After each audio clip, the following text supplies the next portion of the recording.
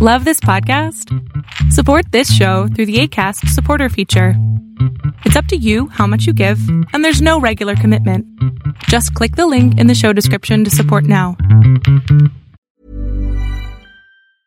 Hiring for your small business? If you're not looking for professionals on LinkedIn, you're looking in the wrong place. That's like looking for your car keys in a fish tank.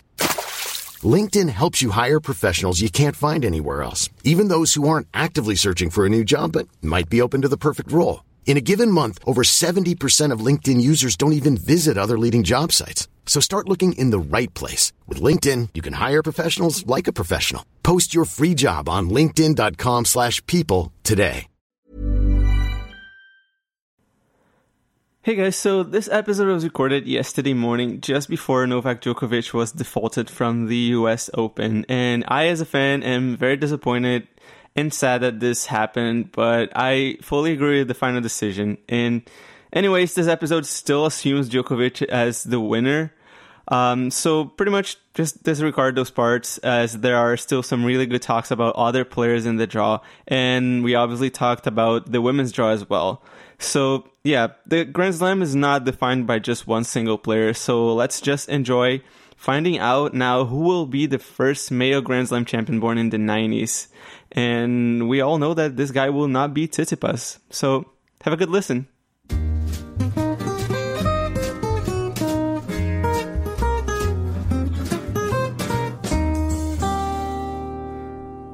Hey friends, my name is Andre, and this is the Tennis and Bagels podcast, a podcast about essentially anything tennis. And we have a new co-host here. I kind of messed up the intro that I was planning on doing, but let's go with that. Vansh, how are you doing? Hey Andre, really nice to be here. I'm excited for this new episode, and we have a really special guest today. His name is Judson Wall. He's very active on Twitter, and he's done a lot of work reliving tennis in this lockdown period. Hey, Judson. Hey, guys. Thanks for having me. I'm excited to be here as well, watching the match right now, the Zverev-Fokina match. So I'm keeping an eye on that, but I'm excited to talk tennis with you guys. Sweet. And yes, the episode today is going to be exactly about that, the US Open, and just kind of like a midpoint in it. Like we're as Judson is just mentioned, we are recording as we record. Some of the round of 16 matches have just started, and a lot of things happened this week. It's the first Grand Slam since quarantine things kind of like slowed down a bit, and second Grand Slam of the year. First one was the Australian Open, obviously, and we haven't had Wimbledon is canceled, Roland Garros is postponed. And we're excited just to be here. And a lot of crazy, weird things that happened in the US Open. And if we go into just everything that has happened this week, what do you guys feel like it's a highlight for you? Is there anything really that kind of like caught your attention above all? And you can speak both from the WTA or the ATP, whichever you guys feel like was more interesting to watch. Yeah. Well, Go ahead. Oh no, you can go ahead first. Okay, I think the obvious match of the tournament with the largest implications was the Tsitsipas Coric match. It was a great match. Obviously, great comeback. Epic. Fall from grace for Tsitsipas, and in addition to that, Tsitsipas was becoming, I think, one of the favorites to be a challenger for Djokovic. So it just has massive implications. So that's the one that stands out for me. And then, also Murray's matches, both his one with FAA and who did he play earlier in the week? Nakashima, right? Nakashima, yeah. Nakashima, you're talking about the Zverev matches or Murray? Murray's, right? No, Murray played Nishioka. Yeah, Nishioka, yeah. Nishioka. And he was 2 sets to love down in a break. Came back and won it in 5. Saved a match point in the fourth set, too. Yeah, those are the ones that really stand out. I mean, there's obviously many others. Right. What about you, Fansha? What do you got? What do you got for the first week of the U.S. Open? Yeah, no. For me, I mean, Judson hit the nail on the head with the Tsitsipas and Coric match, because as a spectator, you're watching that, and it's a night match on Arthur Ashe Stadium. It's a very intimate setting with and it became a very kind of personal in a way. We were very lucky to watch it, but it was also it was an uncomfortable watch at times, and you just really really felt for Tsitsipas, because you just saw him tighten up, and you saw him miss easy shots that he wasn't missing all match, particularly the forehand, shanking a lot of backhands. And you could see the way that Coric was able to impose his mental strength that we haven't seen from him really since 2018. When he had a very good season. He beat Roger Federer in Halle, in Shanghai, and he was talked about as really having a big breakthrough. 2019 was going to be his breakthrough season, and unfortunately, that didn't work out for him. And he struggled with injuries, and he's been a little bit underwhelming since then. But really, this was the most impressive comeback I've seen. But also, there's no way around it. Tsitsipas definitely let this match slip, and it has serious implications. Because if we just look at the momentum swings that happened in this match, I mean, Coric was playing well for the most part and hanging with Tsitsipas, but ultimately Tsitsipas was able to play a bigger game in the first three sets when it really mattered. He was able to dictate with his forehand, especially the forehand-to-forehand battles. He was able to win a lot more of those. Coric was having the edge in the backhand-to-backhand exchanges, and when the rallies got a little bit more in, when the rallies were extended, and maybe Tsitsipas was forced to hit plenty of uncomfortable backhands, that's when it became a problem. Yeah, no, I mean in terms of the match itself, it's a really big one, because he was the fourth seed, and so many pundits and us ourselves, we were predicting him to get to the semifinals and potentially have a really good match against Djokovic and be one of the contenders to win. And that's not the case anymore. And if we look at his Grand Slam results, really since the 2019 Australian Open, it's been rough sledding for him. And this is now a good opportunity for Alexander Zverev and maybe even Borna Coric to capitalize. And of course, now Tsitsipas has to go back and do some soul searching and really see how he can get over this loss quicker than he did in some of his defeats last year. And it'll be interesting to see how he bounces back from this. But it was a compelling watch. Yeah. Well, so I guess if you want to comment on that one, Judson, that was one thought that I have in the sense, like when I looked at the draw. Now we have obviously Shapovalov is in the round of 16. He's projected to meet, well, if he gets past David Goffin, he could meet Djokovic in the quarterfinals. And then the draw is open for Zverev as well, like to reach the semis, to play also Djokovic if things go according to plan. How do you feel like this opens up the draw in that sense? Because in my personal opinion, I was pitching Tsitsipas to actually even beat Djokovic in the semifinals, but obviously that's not going to happen anymore. So, yeah. Well, yeah. Which, by the way, Zverev just got off the court in 3 quick sets. Yeah. The Tsitsipas match shows how much I know, because I was with you. I actually, I thought this would be the tournament. I really liked what I saw from Stefanos, and I put a lot of stock into what he was doing. I actually had picked him to win the tournament and beat Djokovic and whoever he would have met in the final.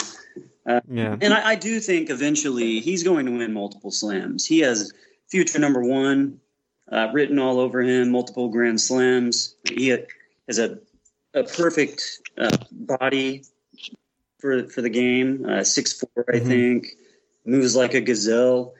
He has the shots. I think he has the temperament. He can get a little fiery like we saw in the match. But so I think there's big things in his future. Really big things. Multiple Grand Slams, 4+. I mean, that's my prediction for him. And I thought it was going to start this week, but obviously that did not happen.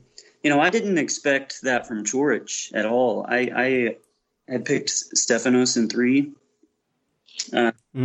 And like you said, he had some results in the grass season in 2018.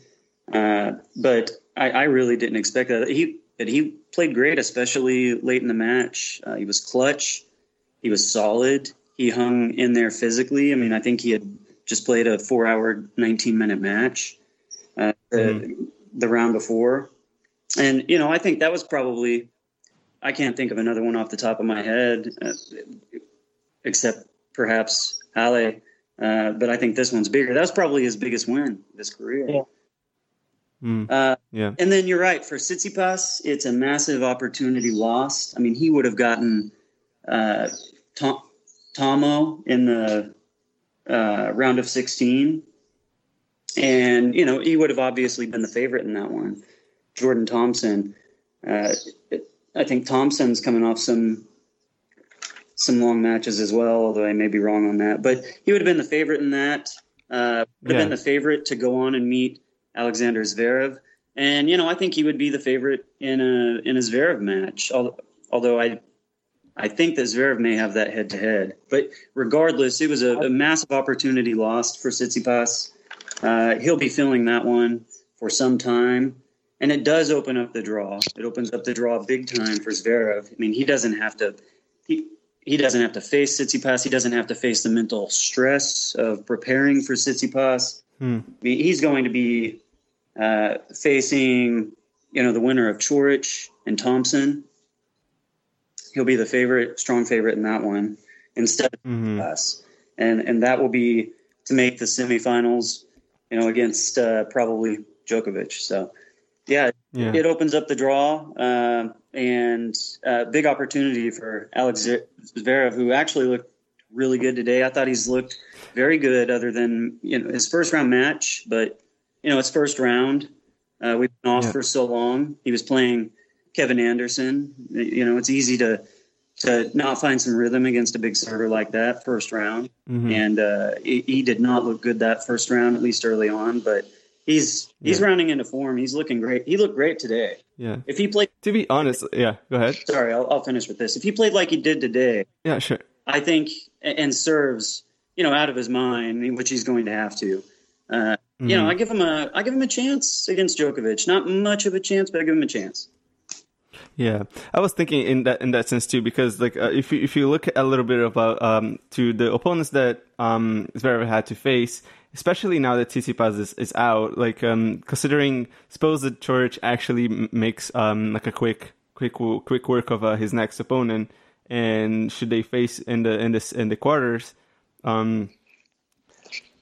it's still like he hasn't had to face like one of the big favorites or anyone that was actually someone that could potentially trouble him more. So even though he has actually been doing great and taking care of his draw nicely, I still feel like nobody has actually been able to challenge a champion Zverev per se. Like, for example, the Anderson match was a challenge to problematic Zverev that was like we're all thinking in the sense, can Zverev even catch his rhythm against an opponent that can be tricky? Because Anderson was coming off of injury, been a long time not playing, so it would be like just wondering, can Zverev just not lose this match in a sense? But now that he's kind of like gotten a rhythm going on in a sense, like what it comes to my mind is now, can he face his biggest challenges and actually come through in those matches? Like he faced a big challenge in Murray and didn't make it. He served a lot of double faults and wasn't very convincing. Now he seems to be a little bit more convincing, but still needs to face somebody who will challenge him, push him to the limit. I feel like this is the main thing for me about Zverev. Like it's not that I wouldn't give him a chance against Djokovic, but I still would like to see him being really pushed. And I don't think we have seen that very much. What do you guys think about that one? No, that's a good point. You know, his draw so far has been Kevin Anderson in the beginning, and you know it's not Kevin Anderson of past. And then Brandon Nakashima could be construed as a fairly tough second round draw. Nakashima has really been rising up the rankings and troubled him for a little bit. But then Manarino in the round of 32, Fokina in the round of 16. I mean, these aren't pushovers, but they're not anything that's, for someone that is hoping to potentially win a Grand Slam, they're not something, you know, is going to be testing him too much. Yeah, for sure. And just on that, I mean, we've seen the past couple of years really that he's played a lot of long 5-set matches in the first week of majors, and it's ended up, costing him, especially a couple of times at the French, when he got to the quarters and, was a little bit burned out and, wasn't closing out these guys in 3 or 4 sets like we saw the big three doing. And so it's nice for him to really, get off the court quickly and win some of these matches like today against Fokina in straight sets and really conserve energy for the later rounds. I think that will help him peak. And, we saw it at the Australian Open. It definitely helped him. And he reached the semifinals. He didn't drop a set along the way. And so, that's a good sign for me that he was pushed in the first couple of rounds. And, actually the first 3 rounds, he lost a set. He also lost a set to Mannarino and Kevin Anderson and Nakashima. So that's a good sign for me that some wins and confidence are starting to come together for him at a slam level that we've been waiting for, because he's proven himself now big time since 2017 in best of 3 set tournaments, having won 3 Masters 1000s and of course the ATP finals. So this is a step, I think, in the right direction for him and a good opportunity to make a semifinals. Yeah. Yeah. So, yeah, go ahead. Well, absolutely. I think regarding this point, there's a balancing act between having enough competition and conservation of your energy. So competition and conservation. Yeah. I don't know if he's found that right balance, but he's had some competition. As you say, he's dropped a couple sets. But I do think that's a great point. He's conserved energy, which is what the big three have always done so well. And usually when they get mired down into a long match or two early on in the tournament, that doesn't bode well for them. I think it's the same for anybody else. These 2-week long best of 5-set tournaments is just so important to conserve energy in the first week. And yeah, Zverev's been able to do that for the most part. Yeah, for sure. I guess we can start talking about a little bit more some of the other seeds in the draw so far. I mean, particularly Medvedev and Djokovic have been making light work of their opponents thus far to get to the 4th round. Have you been? Djokovic did lose a set against Edmund, but then comfortably won the next 3. Yeah, I guess we can talk about. Obviously Djokovic was incredibly impressive in his matchup against Struff, which never really bothers him because he's able to redirect all the pace that Struff gives him and make. And really just no matter how hard Struff hits the ball on both the forehand and backhand linearly, Djokovic is able to counter attack and win a lot of those points. And it almost looks like he's hitting the ball harder than Struff from the back of the court because he's such in that kind of a matchup. And, Edmund was quite successful in the 3rd round, taking the first set off of him. But then you see just how difficult it is to win points against Djokovic, that then, it becomes very difficult to sustain that level after the first set.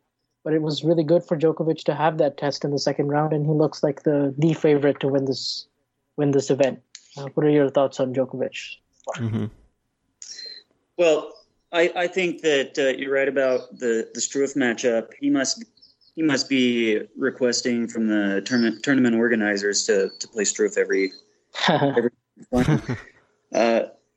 no, I think him dropping that set will end up being a good thing. That was really his only test at the beginning of that match, the first third match or so. It's very tough to roll through a draw without being tested at all and then show up against the very best at the end. I'm sure that Djokovic would be just fine. And I think, obviously, he has plenty left in the tank. I don't think he's hardly broken a sweat.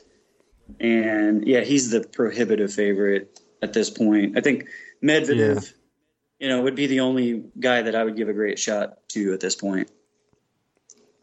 Yeah, I feel the same in a sense. Like, when everything comes to an end, I feel like the biggest favorite it's still Djokovic. I feel like this kind of only confirms itself like by the minute, every match that he plays. the one thing that I find really interesting, and I tweeted about this, kind of like it's really cool to see the other players on this tournament like just coming around, and I feel like even if Djokovic is going to win, I'm hopeful that some challenges will appear in the meantime, like in his way.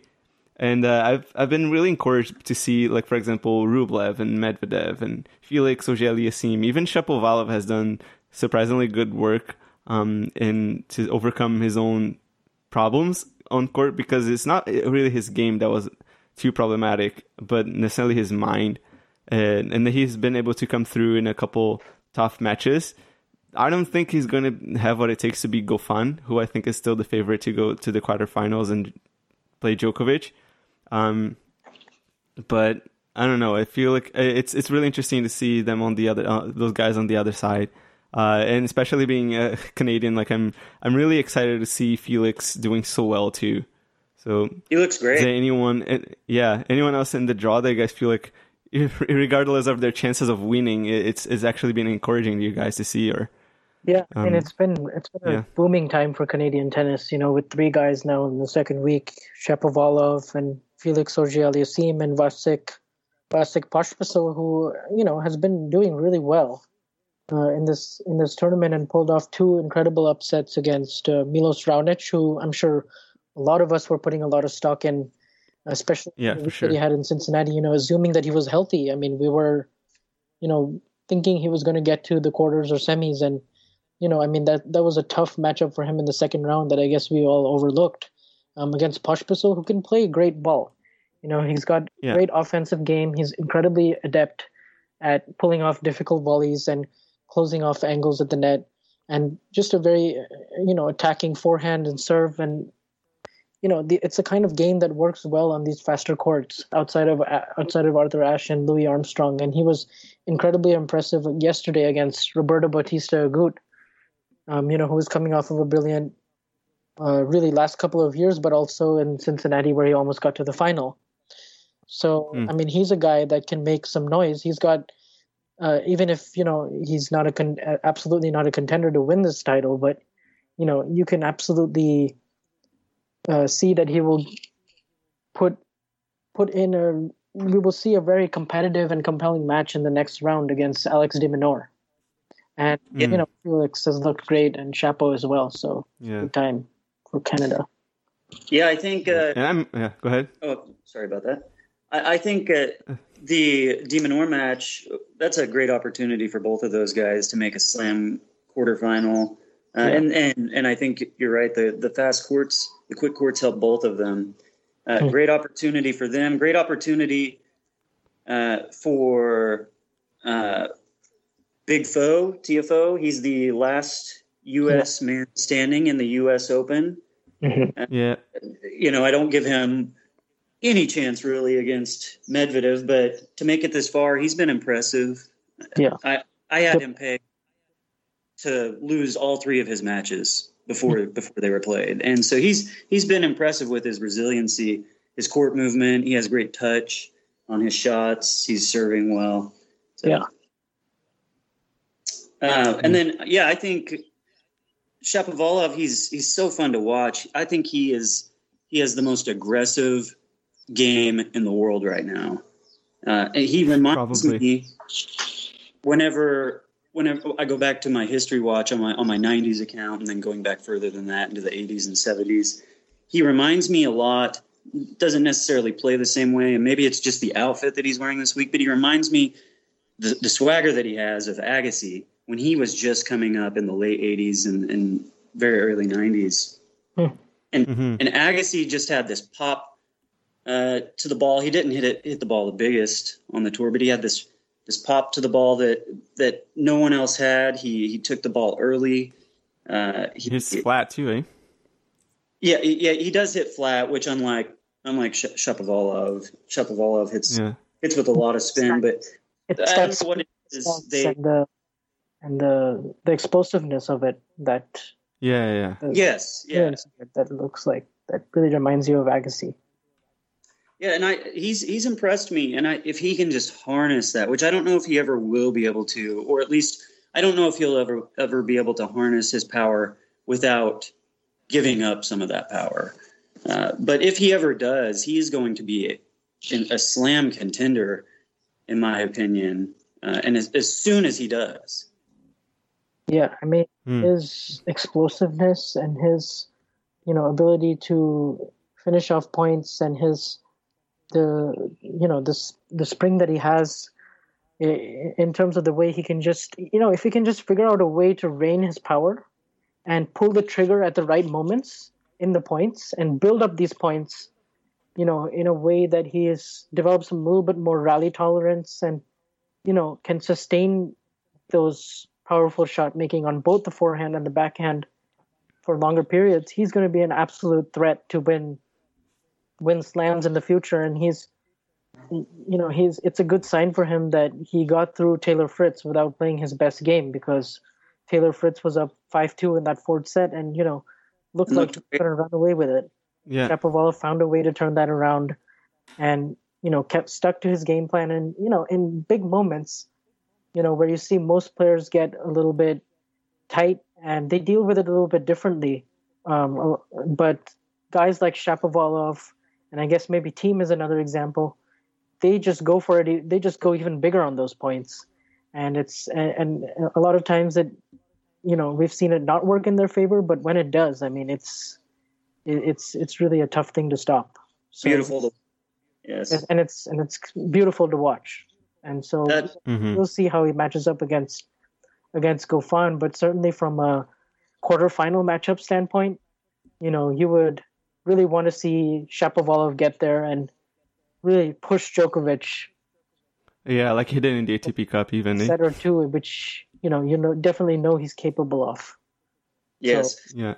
I was listening to one of his matches, and the commentators, I can't remember which match it was or which commentator brought it up, but was discussing his forehand and made the point that he may have the biggest forehand in the game. And I think there's really something to be said about that. I'm not saying it's the best, but it might be the biggest. Yeah. Sure. Yeah, I think one of his issues that I see with his game in that sense is I feel like he can, if he gets figured out, in a sense, he gets frustrated, and when he's frustrated, he really stops having some more variety to his game. And I feel like that's one of the reasons why Fritz kind of like started like push him a lot harder, is because he just by bringing balls back and just kind of like pushing him to like get frustrated, and he kind of lost a little bit of a sense of strategy in the game, and just kept trying to hit the same balls over and over, and he just couldn't do it because he was figured out in that sense. So it's good to see that he got a hang of himself. Like he stopped for a moment and just started thinking and fought through it and won, because that really shows maturity, and that he didn't beat himself up in this match. So that was probably his biggest takeaway for this tournament will be, regardless of his next result, I think it's just looking at and see like, hey, I can actually come back from a tough situation and win a match. So I think it's a big plus sign for the future seasons that he's going to have. Yeah, and we see a lot of positives with him too, because we've seen that Yuzhny has really helped him, build points more, and has definitely helped his return of serve, where he's blocking a lot more returns now rather than just taking big, huge cuts at every single ball. He is figuring it out. He's bringing pieces of his game together to figure out, when is the right time to pull the trigger and go for these shots. And he's realizing that he has that his weight of shot is so big that he doesn't need to go for lines, and he doesn't need to have wild swings all the time. He can control that swing and be a little bit more, even keeled in his temperament, which he's currently working on. But all the signs are there for Shapovalov to have contend for majors in the next couple, after the next couple of years. Certainly when the big three start slowing down. So, absolutely. Yeah. Regarding his countryman, Felix, I think that for me is the round of 16 match that I'm looking most forward to against Thiem. And, it's a real barometer match for Felix, I think. Not he doesn't need to win it. He's not expected to win it, but I'm excited to see how he performs in the match. How real is he right now as a contender? How much of a contender is he?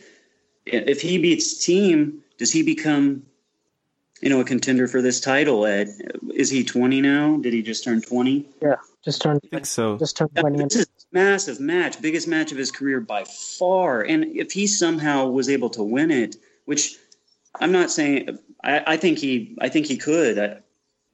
I haven't loved Thiem this week. I haven't loved his court position. I think he's playing way too far back. And that just puts a lot of stress on Thiem. It puts a lot of stress on him to be precise in his returns. Puts a lot of stress on him to physically to move forward and backwards. And Felix has looked great. Felix has been bombing the ball. So I give Felix a chance. I think Thiem will win. But if Felix were to pull off the upset, we're one win away by Auger-Aliassime from, is he going to make a slam final? Yeah. Yeah, it's so easy to get ahead of ourselves, especially after the performances that we saw against Andy Murray. And yeah, obviously, okay, Murray, I probably overestimated Murray's ability to recover from the physical Nishioka match. And, I thought he would maybe have another gear left in him.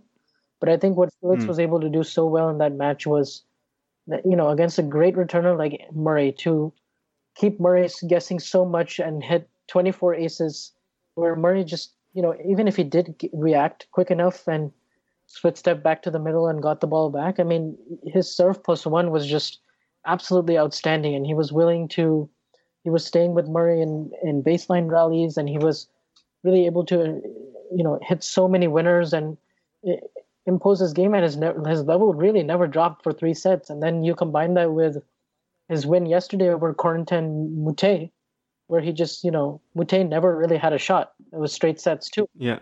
Just hit him. Yeah. 6-1, 6-love, 6-4, something like that.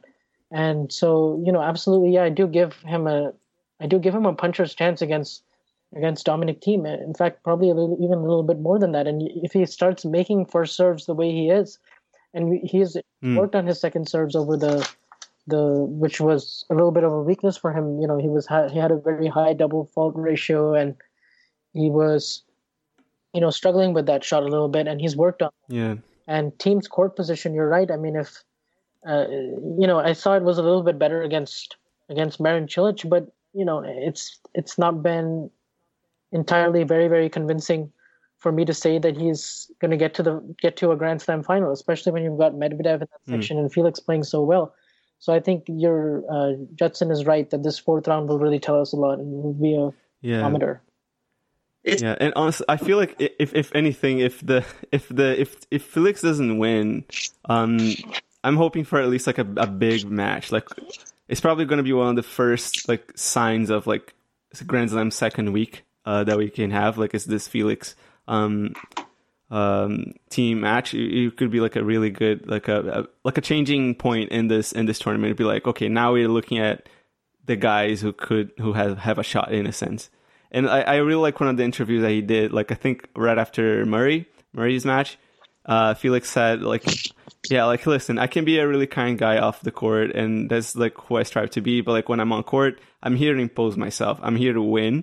And I think there's such a great mentality to have. This kind of like a different from like, hey, listen, it's just the beginning of my career. I'm just happy to like put on the results and see what happens next. He's like, no, I'm here to make a statement. Like I'm not here just to like gain experience.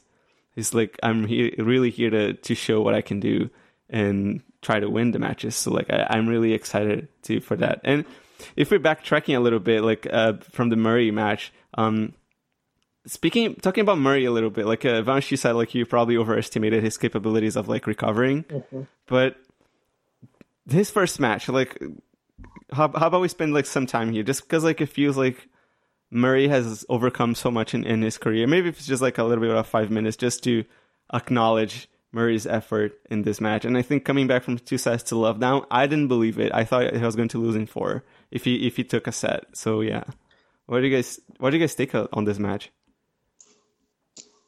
Go ahead, Bunch. Okay, yeah. So, I mean, Andy Murray, the last 3 seasons, really since the 2017 French Open, has been going through a really, really emotional, heartbreaking time in his career where he hit his prime and it was all taken away from him based on the wear and tear that he put to get there.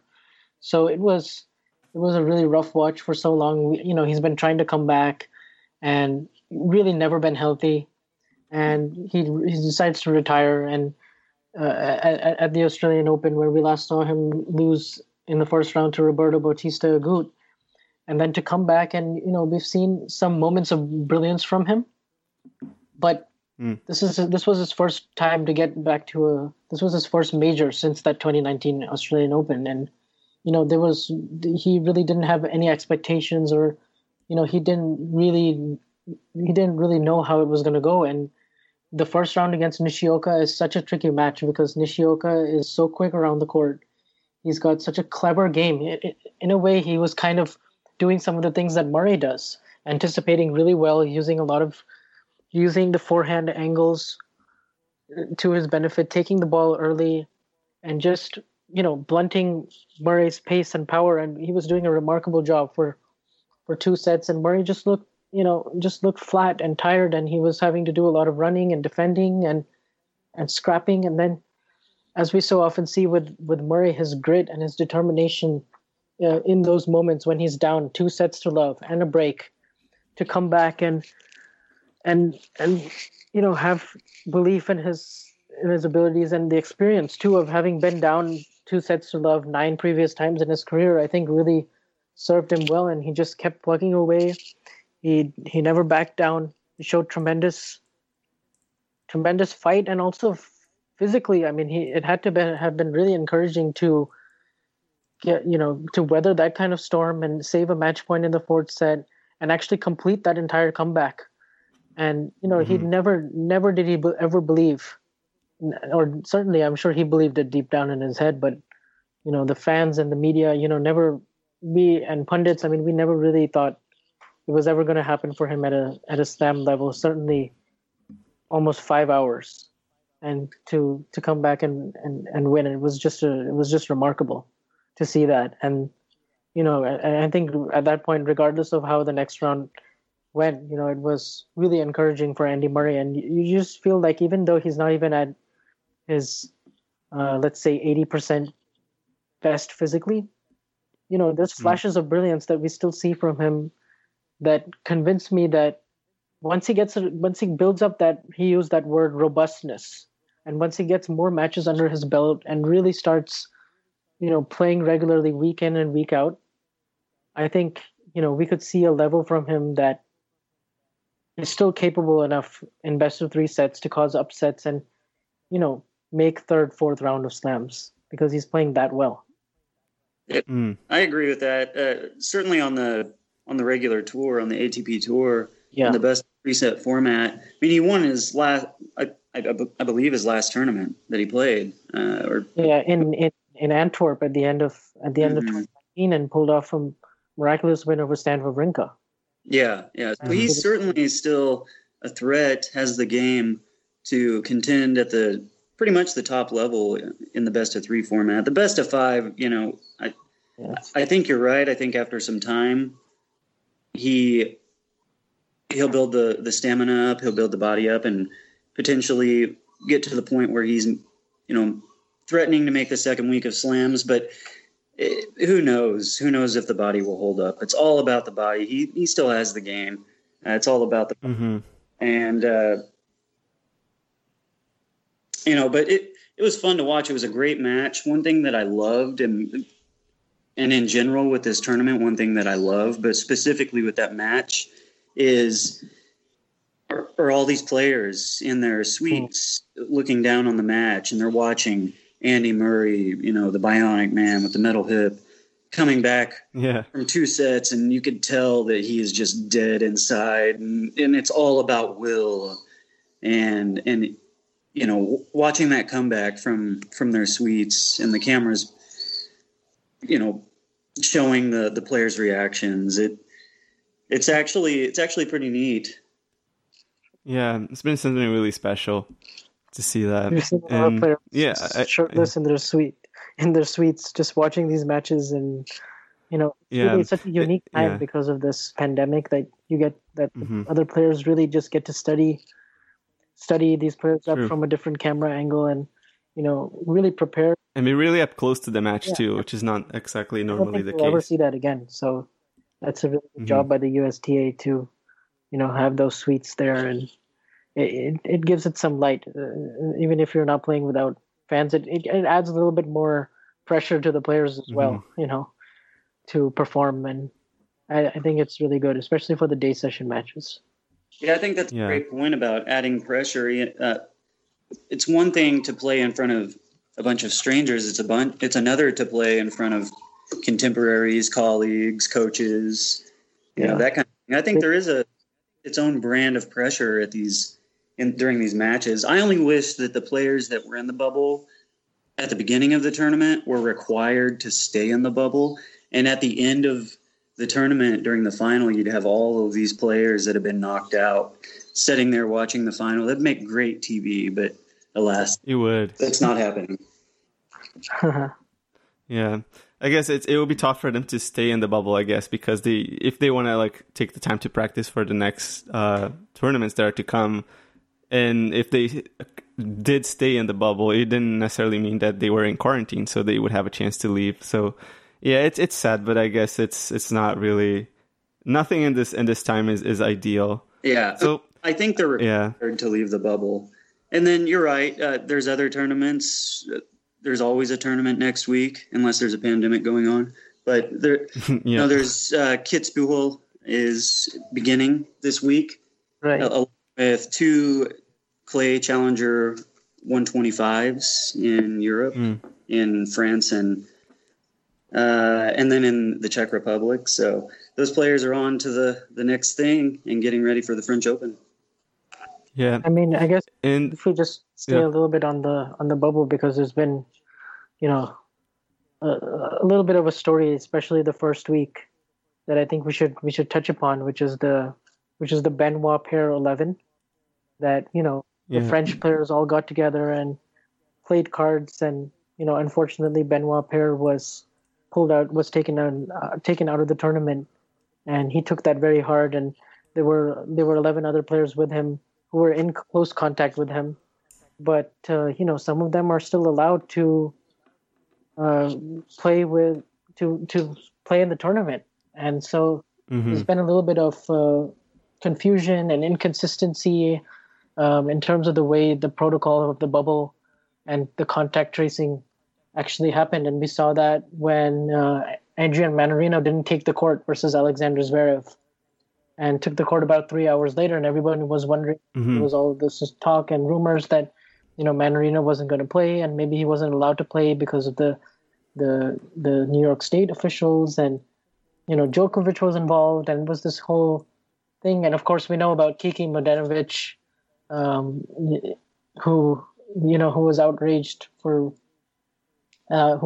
after she lost her match from 4 match points up, and complained that it's like a prison, this bubble, and that was not taken very well by a lot of players. So I'm curious, what do you guys make of that story in the first week? Well, I said on Twitter, I guess in not on Twitter, but in our private messages, really. So what I think about it is just, it's, if you're going to, I'm not saying that I agree with Mladenovic in a sense. I think she's wrong in saying this is like a prison and whatever. I feel like the rules were already bent for her to be able to play, which shouldn't have happened. There was things that happened in Cincinnati last week that had players out of the tournament because of that close contact, and they had to be in quarantine for 2 weeks. So I think things are already going so much better for her. Maybe there was an issue with the way that they treated her. I feel like it's just that I don't understand necessarily what was the crisis management behind this possibility. That was obviously a possibility with or without a bubble. the bubble is to prevent this to happen, but it's not to make it impossible. So the one thing that I my take on this one is that there was problems in the management of the US Open to actually get this to run smoothly. And they obviously, if they had taken out 11 players off of the draws, it would have been a statement, yes, but it would also mean that tons of matches wouldn't be played. So it would just be a little awkward and weird. And it would also mean that, say, for example, the dreadful outcome of a finalist being infected would mean a walkover winner, which would be probably the worst catastrophe for the US Open this year. But honestly, like with everything on the table like this, it's obviously tough decisions from them, but the only thing that I actually truly disagree with is the language, the word usage from Mladenovic, and I'm also like not really too much in favor of Mannarino playing after 3 hours of wait. I think is a little disrespectful, but that's about it. That's my whole take on the situation. Judson, do you have anything to add on that? I do. My microphone was muted. I'm sorry. No problem. There's only been the one withdrawal. Is that right? Yeah. Benoit, and there's only. I don't think. And actually, yesterday. Yesterday Mladenovic and Babos pulled out. Yes. The double.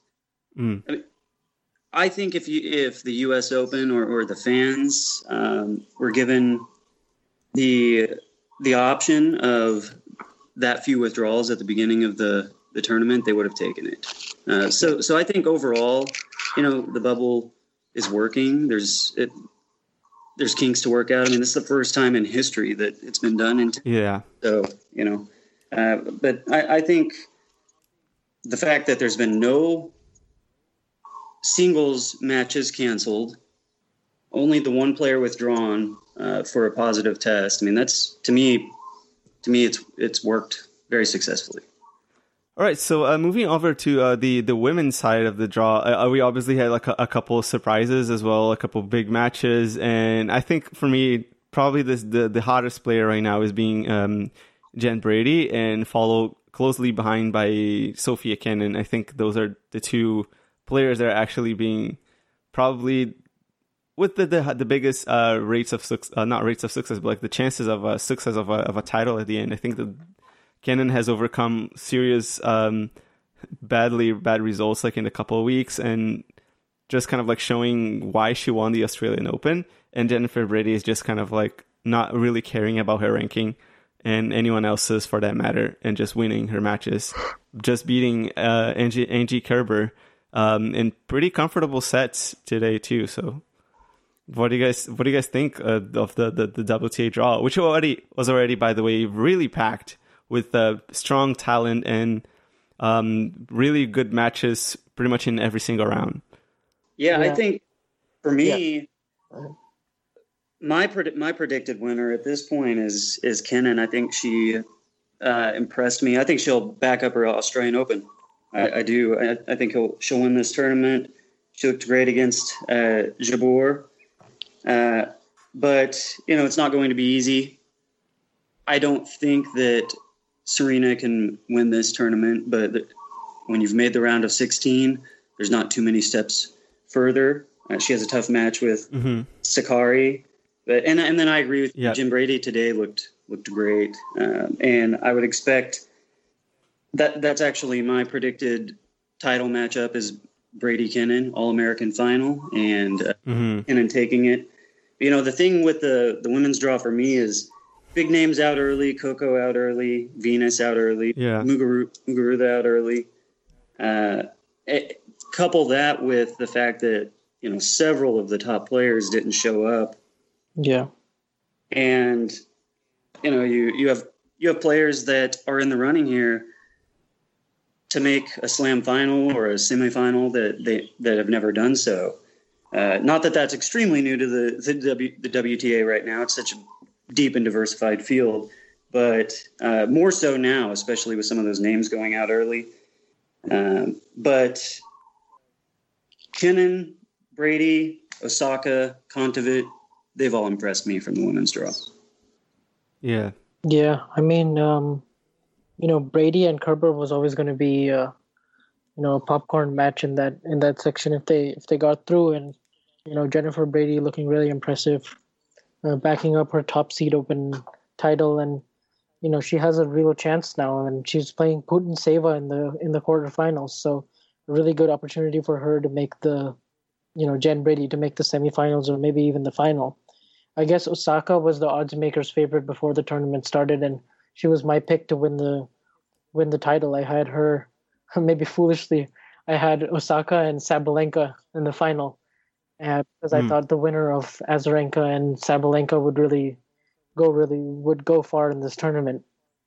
But on Naomi Osaka, I mean, obviously with everything going on off the court and her making that stance last week of pulling out due to the racial injustice, criminal justice system in the United States, she's been tested so far in her matches, and especially in her last match against Kostyuk, who's an 18-year-old. But she's looked pretty good so far. But the only question mark for me is physically, how is that hamstring going to pull up? And will it cause her problems, because she's playing a really tough player in Kontaveit today, and I think that really depend on her fitness, because I think Kontaveit really pushed her last week in Cincinnati, and if Osaka's healthy, I think she wins that match. If she's still struggling with pain, I think Kontaveit takes it actually. So, but I mean, speaking more about the players that that have really caught my eye so far, I think Victoria Azarenka is looking much, much, much better, like her almost doing a 2012, 2013 impression right now. With the confidence, the swagger looks back. She's stepping, she's really dictating it, points on her own terms, and she just looks like she has no fear, and the confidence is back for her again, which I'm really happy. And I mean, Kenin in that section, Kenin played really well yesterday against Ons Jabeur, and she's obviously going to be a favorite to get to the final, depending on how the matchup with Azarenka goes. I think for Serena, it was very crucial for her yesterday to get that win over Sloane Stephens from a set down, because it really looked like Sloane Stephens was moving so effortlessly and really pushing Serena, and Serena looked sluggish early on with her footwork, but it was combined with Serena serving better and Sloane's level dipping, I think it should give her a pretty big boost. And obviously she faces Sakkari again, who beat her in Cincinnati. But I have her beating Sakkari because I just think it's very difficult to replicate that kind of an upset 2 weeks in a row. And Serena was in control of the Sakkari match, and she just let it slip. But yeah, I mean, it's really anybody's ball game here, because you look at Kvitova, she's looked really good. You've looked at, I mean, we talked about Azarenka, but I think a Kenin versus a Brady final is totally not out of the bag. I think that could definitely happen, especially with the way the WTA, with 6 of the top 10 players not playing, and they've looked impressive, and they're taking advantage. And Kenin really never really got to back herself, back up that Australian Open result since the pandemic happened. So this is a good opportunity for her. Assuming she gets through Mertens and Azarenka, and it's still a very tough draw for Kenin, like to go through Mertens and then potentially Azarenka or Mukova and then Serena, and and then eventually the top half of the draw with Osaka still left, and it's going to be really interesting to see who wins. Yeah, well said. It's wide open without. I mean, generally speaking, these WTA draws are more wide open than the men's draws. Yeah. And it's just amplified with this tournament. And yeah, it's just wide open. Serena is not a dominant force. She could win this tournament. I don't think she's the favorite to. Yeah. You're right. I think Osaka has to be the odds-on favorite. But yeah, she's had the quad or the hamstring, the hamstring injury, and she has a very tough match today. I think you're right. But it's just wide open. It makes for good TV, though. Yeah, it does. You're getting excited about it, and I guess if I were to say for me, like the one thing that I'm impressed with is I think Kenen's serve has improved significantly from like when I last saw like her play. Right. And she did take care a lot, like very, very well. She did a really good job against Jabbar, really taking care of those slices, and even the flat forehand that she would hit, like taking the ball early. Like Kenen really handled that match really well and came up with like some really good angles and shots of herself. So it was really impressive and encouraging to see like how she was just going through her serve. Like I didn't really feel much of a dip in her confidence, and not much of if there was tension, she didn't really show it. She really handled a lot of her game well. And now that you guys both spoke about Serena, who was the next question that I wanted to ask. But I think Serena Williams somehow has not proved herself like in this tournament. It's kind of I don't know if it's age, I don't know if it's something else that's bothering her. It's maybe her game is not exactly where she wanted to be. I don't want to count that she will not win this tournament, because it's still Serena, and maybe the no fans, as we spoke before, could actually help her in kind of coming through without the fans' pressure. It probably is better for her to have like the silent crowd, or the no crowd really. So I just really am kind of like turning my eyes a little bit towards Serena Williams and see how she plays the rest of her matches should she win. And I feel like the closer she gets to the final, probably the closer she would be the favorite to win. Even though for the last 5 finals that she's played, 5 Grand Slam finals that she's played, she's lost them. I feel like she would be really excited to have this opportunity within the bubble, within the no fans in the U.S. Open, and lots of the top 10 missing, top players really missing. I think she would really want to capitalize on that one. Yeah, that's probably my take. Yeah, for sure. Go ahead. Yeah, just a little bit on that. I think you're right. I mean, since the layoff really happened, I mean, Serena's been getting herself into a lot of 3-set matches, and coming into this tournament, she had played 5 3-setters, and she'd won 3 of them, but really lost 2. And I think the baggage was accumulating of 3-set defeats. And her not really finding her range, not able to get those free points on her serve that usually helps her so much, and it's such an equalizer on the tour when she is being outmatched from the back of the court, not really able to find her range. But what was really encouraging to me in the Sloane-Stephens match was how calm she stayed, because we've seen in the last 4 Grand Slam finals, we've seen actually the road to get to the finals has been very good. She's looked really well. She's looked really, really good. Like, she's looked match tough in her first 6 matches in each of those 4 Slam finals. And then it's just kind of the pressures got to her in the finals with 4 opponents playing really good tennis. So I think this match against Sloane-Stephens, she was able to stay really, really calm and collected, and never really showed that fire that we sometimes associate with her when she feels the pressure, and you can see it in her movement and in her, kind of the way she conducts herself in between points, and just with the crowd getting behind her. And we don't have that this time. And she just looks so relaxed in the bubble. They showed her daughter after the match, and she seemed like in a good mental space for me, to where, maybe it's taken some pressure off of her, and she's just focused and concentrated on her next round, and maybe not thinking too far ahead, because Sakkari is a very difficult match. So it'll be interesting to see if she can start better in that one and really impose herself right from the beginning.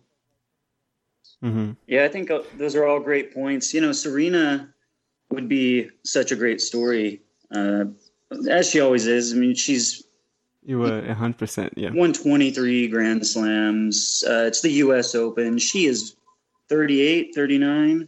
Yeah, turning 39 this month. Turning 39. Yeah. I mean, I'm reminded of Jimmy Connors making a run at the 91 U.S. Open at 39, I believe it was as well. I mean, It doesn't happen very often. When you go back to 1991 for the last real reference to it, I mean, I guess Federer nowadays, but and then before then, probably Laver Rosewall in the mid 70s. I mean, these types of runs at that age do not happen very often. You know, people mention that Serena looks slow, that she may not be the favorite. Well, of course she is not. She is 39 years old. The fact that she is still amongst the favorites is incredible. Incredible. Yeah, especially when you think back to she won this tournament in 1999 over Hingis. Yeah. And she's been around for at the top level for like 23 years. The fact that I will be reporting whenever I get to the year 1999 on her first slam title on my 1990s Twitter handle is just amazing. Yeah. And speaking of winners, like how about we try to wrap it up like with some predictions? Like now that we're in the second week, we've seen a lot more of like the players, how are they doing, and how are their games getting into shape.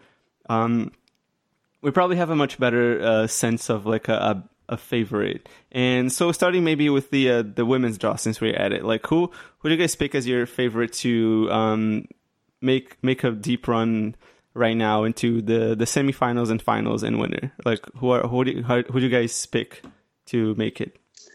Should I go first? Okay, yeah. So it's going to be a Brady versus Putintseva quarterfinal. So I have Jen Brady in the semifinals. I think she will be able to get by Putintseva, who just beat Petra Martic, but I think Jen Brady is in such good form and rhythm that I think it'll be tough for Putintseva to stop her. So I have Brady in the semifinals. And to play her in the semifinals, it a lot honestly depends on the Osaka Kondovate match. You know, it's really tough for me. I'd be hedging my bet if I just, went and didn't go with Osaka.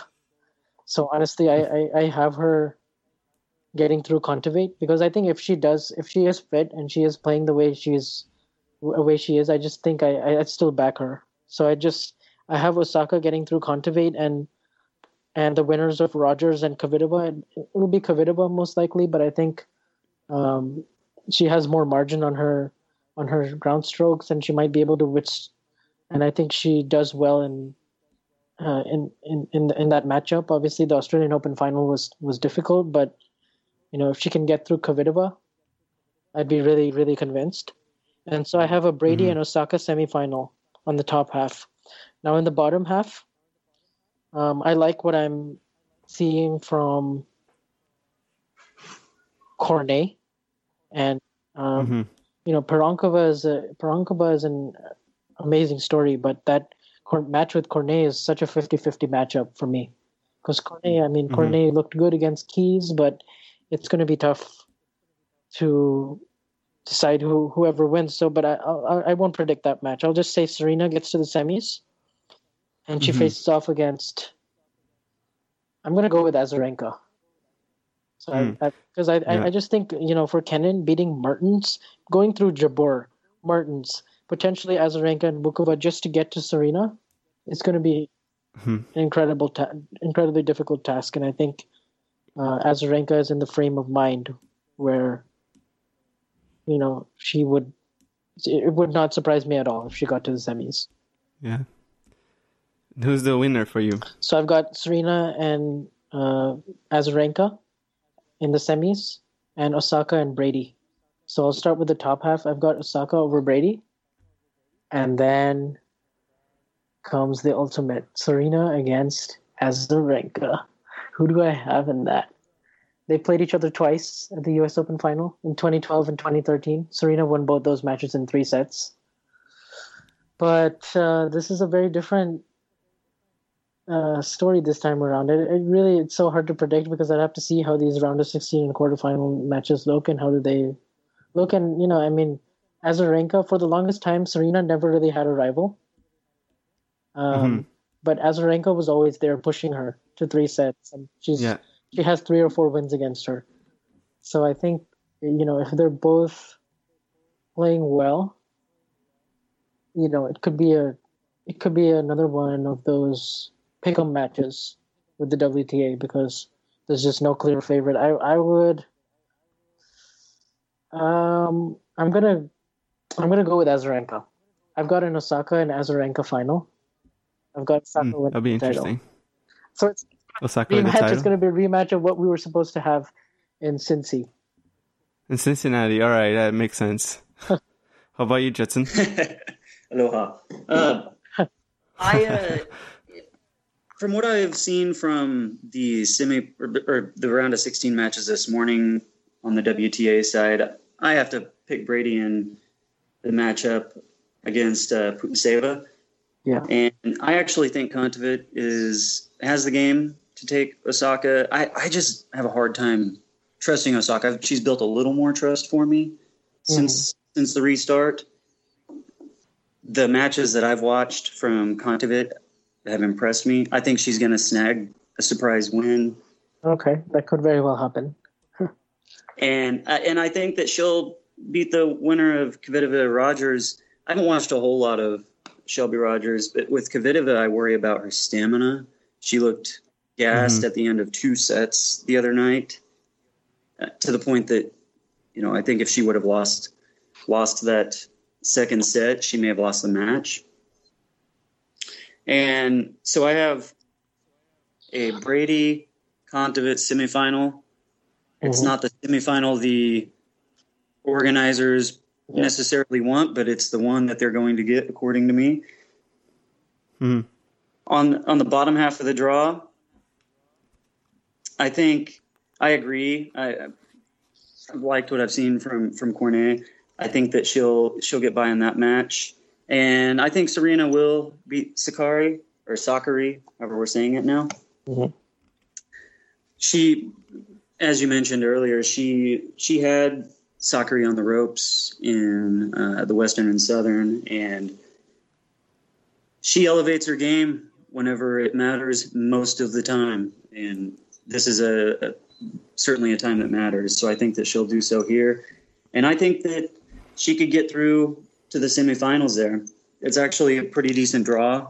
If you would have told Serena at the beginning of the tournament that she'd have to face Sakkari and Cornet to get through to the semis, she would have taken that in a heartbeat. And then I have Kenin beating Mertens. I think Azarenka's run will continue against Bukova, and I have Kenin over Azarenka. That would be a popcorn match. Kenin and Serena semifinal. That is the semifinal the organizers would want. Absolutely. But I think if that were to occur, Kenin would have too much. Serena may be worn out by then, just depending on how her matches go. And the pressure may get to her again. The pressure for number 24. The closer she gets, I agree. The closer she gets, the more of a favorite she becomes, or a potential favorite she becomes. But also the pressure gets that much more ramped up, and we've seen what it's done in the past. But I just think ultimately Kenin has too much game for Serena right now. She's too good of a mover. Serena won't be able to keep up with her in the legs, and I think Kenin would get through. Kenin does have a win over Serena, right? They played in the French last year in the third round, and Kenin beat her. Yes, I believe that's right. And so I have, at the end of the day, I mentioned it earlier, I have Kenin Brady, and Kenin backing up her Australian Open maiden slam title with a second. Wow. Yeah, I guess if for me, I think I would have said Osaka like maybe a week ago, and or maybe like 2 weeks ago rather, but like even with the hamstring thing, I feel like I would be favoring her, Jennifer Brady, really to get over Osaka in the semifinals. And not to say that I don't believe in Serena Williams. I think if Azarenka actually gets through Kenin, Serena Williams will make it to the final. But then I have no idea. I think Serena could get the win. If not, I think Kenin beats Serena in the semifinals. makes it into the final and beats Jennifer Brady in the final as well, I think it'll be a great 3-setter. I think it'll be a 3-set final. So and is that Serena? And yeah, sorry. Who's your pick? For the win, I think my big pick right now will be Kenin, because I think Kenin will be able to take over Azarenka. But in the odds that Azarenka lose to Kenin, I don't think Azarenka can beat Serena, and in that case, I would say Serena wins the title. That would be like my final, not my final, but like my two options, I would say. That'd be incredible. I hope that happens. Yeah. So you have Kenin versus Brady. So same as Judson. Same as Judson. Yeah. And in terms of the men, let's see, just because our time is running out a bit, let's just go for the final. Who are going to be the finalists in your opinion, and who's going to win this title? So I have to go with the two players that have just looked the most impressive. I'm going to go with Novak Djokovic on the top half. I think he gets through Goffin. I think Goffin will beat Shapovalov. And I think he'll beat Zverev in the semis, Djokovic, and we'll get to the final. On the bottom half, I really think that Team Felix match will be really exciting, but I have Team getting through it. And I have a Team Medvedev semifinal. And I think Medvedev wins. I have Djokovic and Medvedev final, and I think we will see a really epic 4 or 5 set match. But Djokovic wins Grand Slam number 18. That's my pick. Yeah. Yeah, and as we speak, Djokovic is threatening to break Carreño Busta in the first set, but they're still on serve. But I have, obviously, Djokovic getting through this match and topping El Chapo in the quarterfinals. In the quarters. Yeah, and maybe Chapo gets a set. I doubt it, but he could if he comes out sharp. And eventually over Zverev in 3 or 4 sets as well. I think Zverev's playing well enough to take a set off Djokovic. I don't think he's playing well enough to beat him. Yeah, I think 4 sets for that match. Right? Yeah. I mean, Zverev is playing well. Yeah. Not well enough to beat Djokovic. Yeah. Yeah. And then in the bottom half, we have the potential to see an all-Canadian quarterfinal and an all-Russian quarterfinal, that kind of shades of Davis Cup. But I don't think that will happen. Yeah. I think Team will squeak by Felix in his round of 16 match.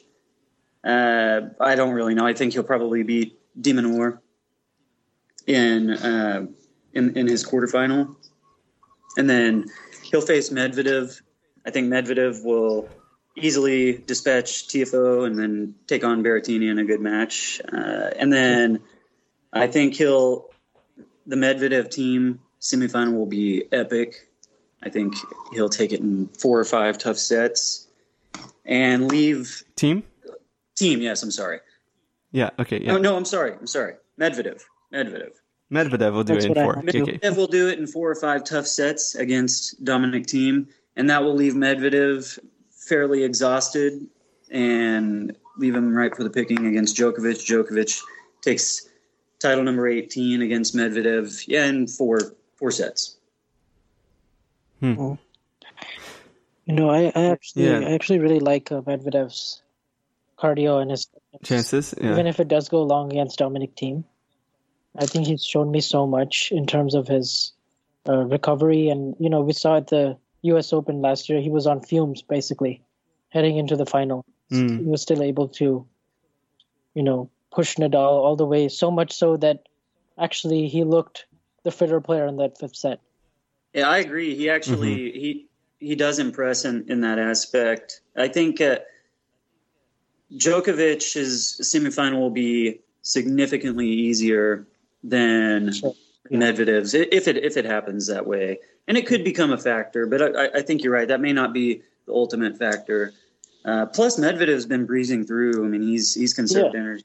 One note on that is if Medvedev does win, was taking a look at the live rankings. He would jump ahead of Federer with the title. He would be number 3. Yeah. Mm-hmm. Yes. Yeah, I guess he would jump ahead of Thiem as well. Yeah, he'd be number 3 in the world.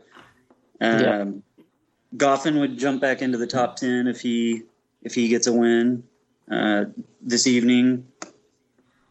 Right now, Shapovalov, Raonic, and Felix are live 17, 18, and 19. Wow. Yeah, and they have the most. The Canadians, obviously, they have the most men in the draw. They have 3 of this. Yeah, at this point, crazy. Yeah. And what's on the crazy if you would have said there's 3 Canadians left in the draw, but one of them is not Raonic. Yeah. And then what's on the line for these guys? 300 that are playing today and tomorrow. 360 ATP points, and a crap ton of money. Yeah, I mean, and also I think it depends on what the result was last year too, because it's a 2-week rankings thing. So I guess even if Medvedev doesn't get to the finals, he'll at least get to keep his points from last year. Yeah, it'll be interesting to see how the modified rankings, will affect how they hold up. Yeah.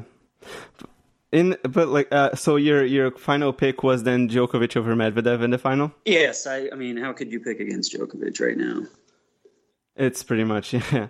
I guess I would say the same. Like, even if I bypass everyone else, I think it would be just Djokovic in the final.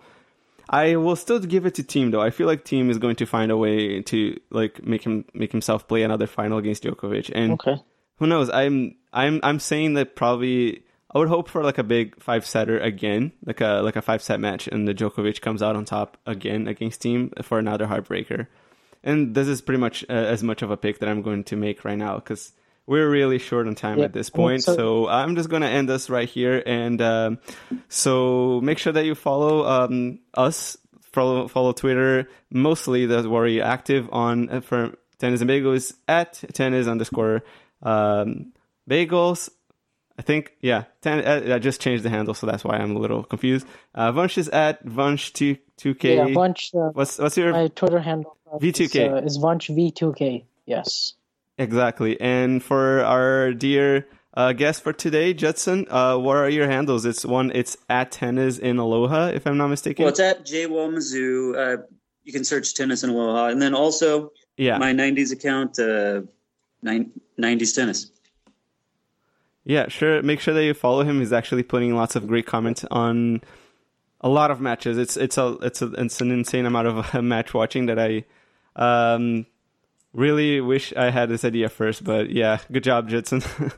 So thank you guys very much for being here, and I'll be seeing you guys when the Open finishes, and then we'll get a winners and see if our second round predictions are correct or not. So we'll see you guys later. Bye-bye, everybody.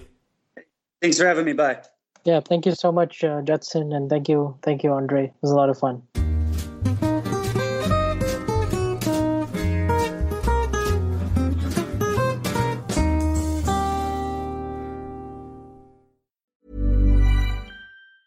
Mom deserves the best, and there's no better place to shop for Mother's Day than Whole Foods Market. They're your destination for unbeatable savings, from premium gifts to show-stopping flowers and irresistible desserts. Start by saving 33% with Prime on all body care and candles. Then get a 15-stem bunch of tulips for just $9.99 each with Prime. Round out Mom's menu with festive rosé, irresistible berry chantilly cake, and more special treats. Come celebrate Mother's Day at Whole Foods Market.